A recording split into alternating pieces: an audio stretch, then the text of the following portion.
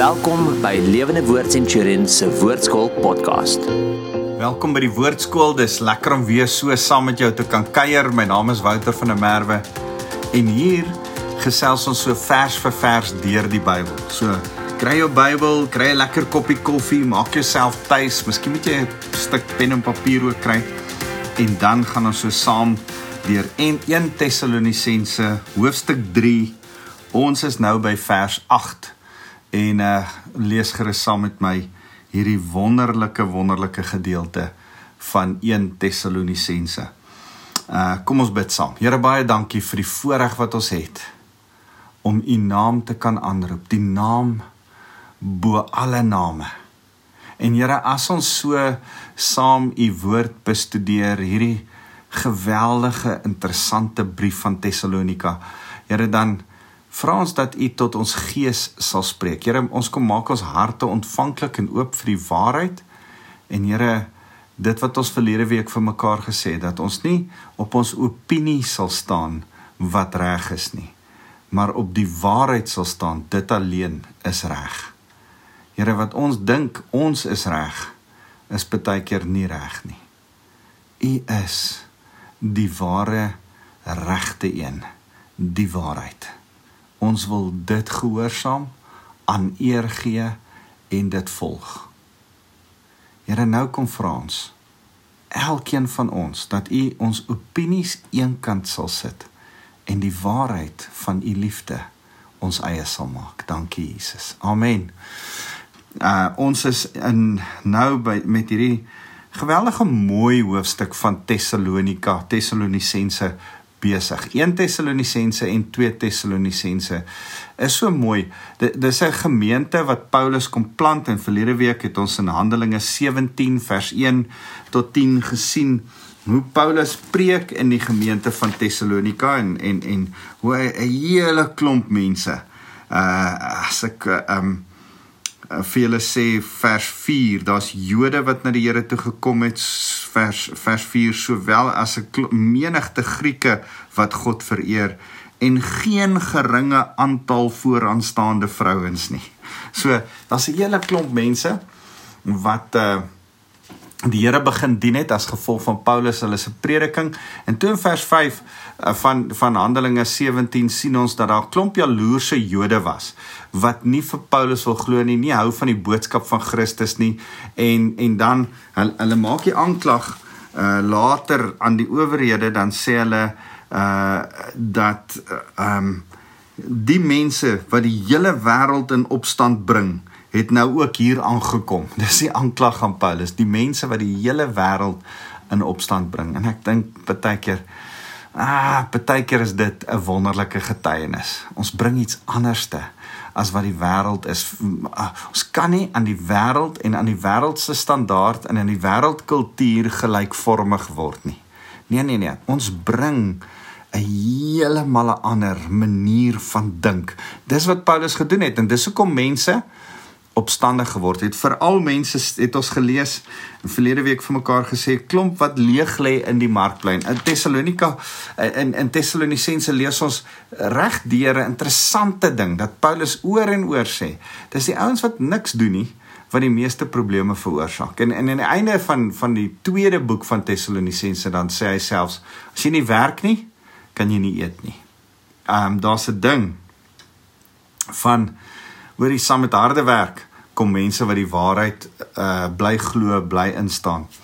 En dis asof Paulus dit wil vasmaak. Toe het ons verlede week vir mekaar gesê, Paulus, sien ons, het gepreek, die gemeente geplant, moes toe vlug uit Thessalonisense uit Thessalonika uit, en toe hy in Athene is, toe is hy bekommerd oor die gemeente. Hy stuur toe Timotheus na hulle toe, en sê vir Timotheus, gaan kyk of hulle okay is, gaan kyk of hulle dalk nie begin snaakse goed glo het nie, maar nog steeds in die waarheid wat ons verkondig het, glo, en Timotheus gaan besoek hulle, kom terug met die goeie nuus van hierdie ouens hou nog vas aan die evangelie. Inteendeel, hulle hou so vas aan die evangelie, dat hulle nie kan wag, Paulus, om jou weer terug te kry in Thessalonika nie. Hulle is lief vir jou, hulle is lief vir Silas, hierdie ouens, daar's 'n begeerte om jou weer te sien. En Paulus sê vir hulle in vers 7 van hoofstuk 3, wat ons verlede week mee geëindig het, toe hy dit hoor, toe dit sy hart vertroos, en alles wat sleg was en gebeur het dit sy hart vertroos. Het net geweet, man, dis wonderlik. En ek wil hierdie twee gedagtes met julle kom stel, teenoor mekaar kom stel. Ons het verlede week vir mekaar gesê, ons leef nie in 'n prosperity teaching nie, 'n welvarendheidsteologie wat sê, dat as jy die Here dien, dan gaan dit net met jou goed gaan nie. Nee, inteendeel, Paulus sê ons is bestem vir swaar kry, vir moeilike tye. As jy die Here dien, die een wat gekruisig en gegeesel was, gaan jy ook 10 teen 1 moeilike tye hê in jou lewe. Dis die deel van deel van die getuienis van Christendom. As ek mense na die Here toe lei, dan dink ek altyd, en ek probeer dit pertinent vir hulle sê, hierdie is nie 'n maklike pad om te stap nie. Moenie hierdie pad kies omdat jy dink dis maklik nie. Kies dit eerder omdat daar ewigheid, 'n ewige hoop in is. Maar dit gaan nie vir jou 'n maklike pad op die aarde los nie. En dis nie die evangelie wat ons, dis goeie nuus van 'n ewige lewe. Nie goeie nuus van maklike lewe in hierdie lewe nie. So dis aan die een kant. Paulus sê vers 4, want toe ons by julle was, het ons herhaaldelik vooraf vir julle gesê dat ons verdruk sal word. Iets wat soos julle weet inderdaad toe gebeur het, sê Paulus in vers 4.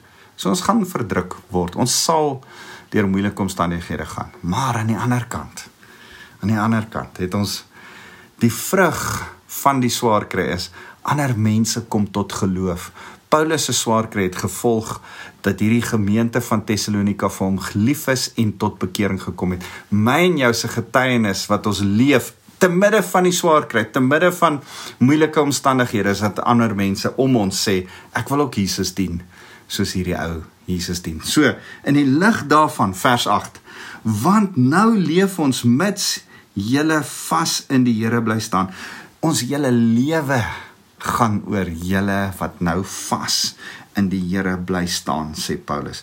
Vers 9, watter dank kan ons immers na behore aan God bring oor julle, vir elke vreugde oor julle, wat ons voor ons God het. Dis asof hy, ek dink is Psalm 116, wil vinnig kyk of ek dit gou kan kry, hy haal 'n psalm hier aan, hy dink aan 'n psalm wat hy terugblik na, en hy sê, man, as ek dink aan julle, dan is dit asof ek net vir die Here wil sê, hoe wonderlik is julle, Psalm 116 vers 12, en Paulus sê, watter dank kan ons immers na behore aan God bring oor julle, vir elke vreugde oor julle, wat ons voor God ons God het, voor ons God het. Terselfdertyd smeek ons bedags en snags, baie ernstig om julle van aangesig tot aangesig te mag sien, en om te kan voorsien in wat aan geloof by julle ontbreek. So Paulus sê duidelik, luister, ek is baie bly oor julle, en as ek hoor hoe dit gaan met julle, vul dit my hart met vreugde, en as ek opgewonde, maar ek het nog steeds 'n smagting om julle te sien. Kom ek sê julle, hoekom het ek 'n smagting om julle te sien? Kom ek sê vir julle, hoekom is ek angstig om nog steeds by julle uit te kom? Want ek wil julle nog steeds sekere goed leer. Ek wil nog steeds by julle kom preek. Ek wil nog steeds gapings in julle teologie kom vul. Ek wil aanhou om julle groot te maak in geloof, sê hy. Dit wat in geloof by julle ontbreek, wil ek kom voorsien aan julle. Miskien is daar vitamines in julle geestelike liggaam wat julle kort, ek wil dit vir julle kom gee. So mooi. Vers 11 sê, en mag God ons Vader self, en ons Here Jesus, ons pad na julle rig. Mag die Here hierdie pad oopmaak. Vir my onthaalwe, want ek verlang na julle, vir julle onthaalwe, wat julle het nodig om te hoor, wat ek Paulus vir julle sê hy. Vers 12, mag die Here julle liefde vir mekaar, en vir almal laat toeneem, en oorvloedig maak, soos ons liefde vir julle ook is. God is liefde, 1 Johannes. En nou kom sê Paulus, ek hoor by Timoteus, hoe lief julle mekaar het. Dis wat kerk is. Jesus sê, immers, hy sê, so sal mense weet dat julle my disippels is. Hulle sal dit sien deur julle liefde vir mekaar. En nou sê hy, ek hoor van julle liefde vir mekaar. En wat meer is, vir ander mense om julle. Julle is nog vir hulle ook lief. Selfs die wat julle vyande is.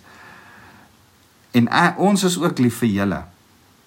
Hy sê, mag hy julle harte versterk, hoofletter hy, mag die Here julle harte versterk, sodat julle met die koms van ons Here Jesus, saam met al sy heiliges, onberispelik in heiligheid voor ons God en Vader kan wees.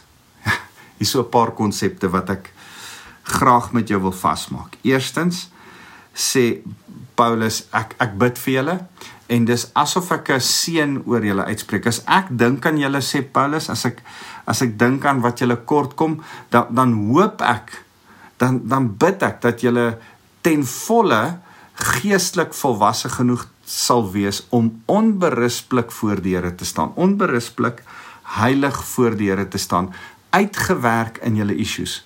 Nou, ek het so 'n prentjie wat ek altyd teken, ek wens ek kan hom vir julle teken, maar die prentjie is ons staan, ek trek 'n streep en sê ek ons staan in Christus, is Adam geskape in verhouding met die Here.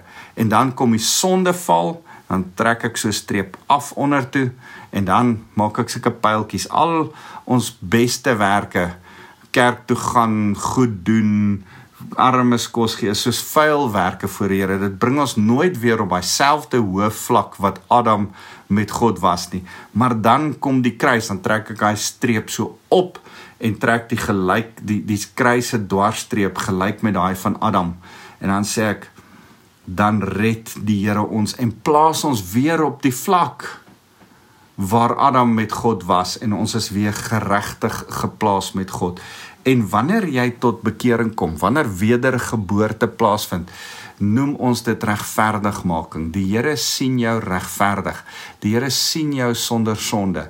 In Engels praat ons van justification. He justify you. Just if I'd never sinned. Hy maak jou, dis jou stand in Christus. Van daar af, as Vader God na jou kyk, dan sien hy jou deur die bloed van Jesus Christus en sien jou asof jy sonder sonde is. En van daar af leef jy nou, jy gaan nie hemel toe nie, onmiddellik nie. Jy leef eers nog 'n lewe van 'n voorbeeld, 'n lewe om ander mense na Jesus toe te lei. Maar hierdie lewe wat jy nou leef, moet ek en jy vir mekaar sê, dis nog steeds met sonde. Ek wens ek kan voor jou sit en sê, ek het geen sonde nie. In Christus het ek geen sonde nie. In die praktyk struggle ek met sonde. En daarom het ek 'n heiligmakingsproses. Sê ek vir die Here, Here, elke sonde in my lewe haat ek. Dit wat ek, Romeine 7, dit wat ek wil doen, dit doen ek nie. Dit wat ek nie wil doen nie, dit doen ek.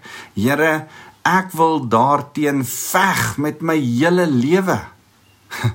En dan hoor ek aan die einde van Romeine 7, Romeine 8 vers 1. Daar is dus nou geen veroordeling vir die wat in Christus Jesus is nie. Here, dankie.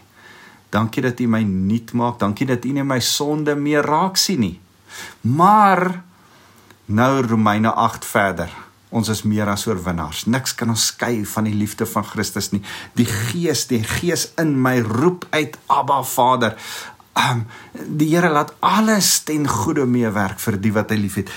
Romeine 8 leef nou in my. Romeine 8 sê, hey, werk nou deur die issues in jou lewe om by Jesus se liefde uit te kom. So, daar's 3 fases in ons Christenlewe. Justification, sanctification, glorification. In Afrikaans, regverdigmaking, heiligmaking, verheerliking. Regverdigmaking is hoe God ons dan sien. Toe ons tot wedergebore gekom het, sien hy ons gered. En op daai oomblik as ons sou sterf, sal ons hemel toe gaan. Maar ons sterf gewoonlik nie dadelik nie. Nou stap ons saam met Christus 'n pad. En nou moet ons deur 'n proses van heiligmaking gaan. Vir party is dit 'n kort tydjie, vir party is dit jare en jare, vir party kan dit 70 jaar vat van heiligmaking, wat jy saam met die Here 'n pad stap en jou lewe en issues in jou lewe moet regkry, veg teen sonde, en eintlik is die beeld wat ek in jou kop wil vasmaak, om meer en meer soos Jesus te word. Jy sien, as die Here sê, ek wil julle graag onberispelik voor die Here sien staan aan die einde van die tyd. Onberispelik in heiligheid voor ons God. As die wederkoms plaasvind, gaan die heiliges terugkom. Dan gaan ons wat op aarde is, miskien is dit ek en jy, miskien is dit nie ek en jy nie, miskien is ons eers hemel toe en dan kom ons saam met al die heiliges terug. Maar die beeld wat Paulus sê is, aan die einde van die tyd, wanneer jy hemel toe gaan of as die wederkoms gebeur, dan moet jy onberispelik skoon voor die Here staan. En die beeld daar is regverdig gemaak deur jou wedergeboorte.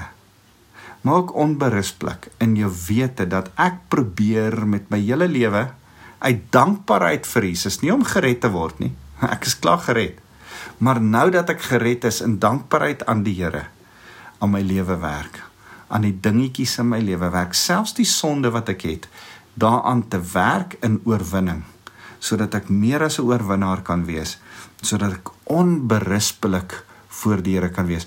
Wat help dit? Ek is regverdig voor die Here, maar nie heilig voor hom nie. Ek is nou eenkant gesit en daarom probeer ek elke stuk onheiligheid in my skoon, reg, rein kry, sodat ek heilig voor die Here kan staan. Dit is wat ons heiligmaking noem. Dis 'n proses. Want eendag gaan ons deur die deur van die dood gaan. En dan gaan ons totaal en al verheerlik word. Die tyd van verheerliking kom, wat ons totaal en al sonder sonde gaan wees. So daar's 3 fases in jou lewe. 'n Fase waarin jy sondaar was, 'n fase waarin daar heiligmaking is na jou regverdigmaking, na jou wedergebore. En dan 'n fase deur die deur van die dood, van totale verheerliking van die Here. Bietjie moeilike konsepte, maar Paulus sê, mag hy julle harte versterk, sodat julle met die koms van ons Here Jesus Christus, dis waarna elkeen van ons uitsien, die wederkoms, saam met al sy heiliges onberispelik in heiligheid voor ons God en Vader kan wees. Amen. Dis hoekom ek die moeite doen om met jou, wat al klaar die Here dien, te gesels oor die woord van God, want ek wil jou graag onberispelik kry. Ek wil graag hê, jy moet deur sekere goed werk, sodat jy meer en meer soos Jesus kan lyk, as die wederkoms gebeur. En vir die van julle wat nog nie by Jesus uitgekom het nie, hopelik kom daar 'n wedergeboorte in jou hart, en sê jy, ja, ek wil regverdig voor God staan. Dis 'n keuse, dis net 'n ding van, Here, ek bely my sonde voor U, ek kom maak U my koning, ek gaan U volg met die res van my lewe. Dis so maklik soos dit, om net te sê, Here, red my. Ek dink aan die man aan die kruis, wat vir Jesus gesê het, dink aan my vandag. Dit was sy regverdigmakingsproses. En toe kom die heiligmaking, toe sê die Here vir hom, vandag sal jy saam met my in die paradys wees. En hy het nooit kerk toe gegaan nie, is nie gedoop nie, het nie deur prosesse gegaan nie, maar hy was daai dag gered en saam met Jesus in die paradys. Wat 'n wonderlike voorreg. Volgende week gaan ons aan met hoofstuk 4, maar mag hierdie stuk wat Paulus sê, ons versterk. Ons het die woord, dis 'n vreugde en die woord bou ons op, maar ons het ook die woord om dit met ander te gaan deel. So die evangelie in kort opgesom lyk so, jy is 'n disipel van iemand, jy leer by iemand, sodat jy disippels kan maak, iemand anders die waarheid kan leer. Here, baie dankie vir hierdie wonderlike ding van ons ontvang, want ons gee. En ons gee, sodat ons kan ontvang. Dis die heeltyd waarin ons is. Gee, ontvang, gee, ontvang. Maak disippels en wees 'n disipel. Dis die evangelie in kort opgesom. Dis ons heiligmaking, dis ons lewe. Here, en terwyl ek disippels maak, moet ek my lewe uitsorteer, want ek kan nie met 'n vrot lewe vir iemand anders te wys hoe om te lewe nie. Here, daarom kom haal al die vrot in my hart uit, sodat ek met 'n rein hart kan leef vir U, vir ander kan wys wie Jesus is. Ek loof U, Here. Amen.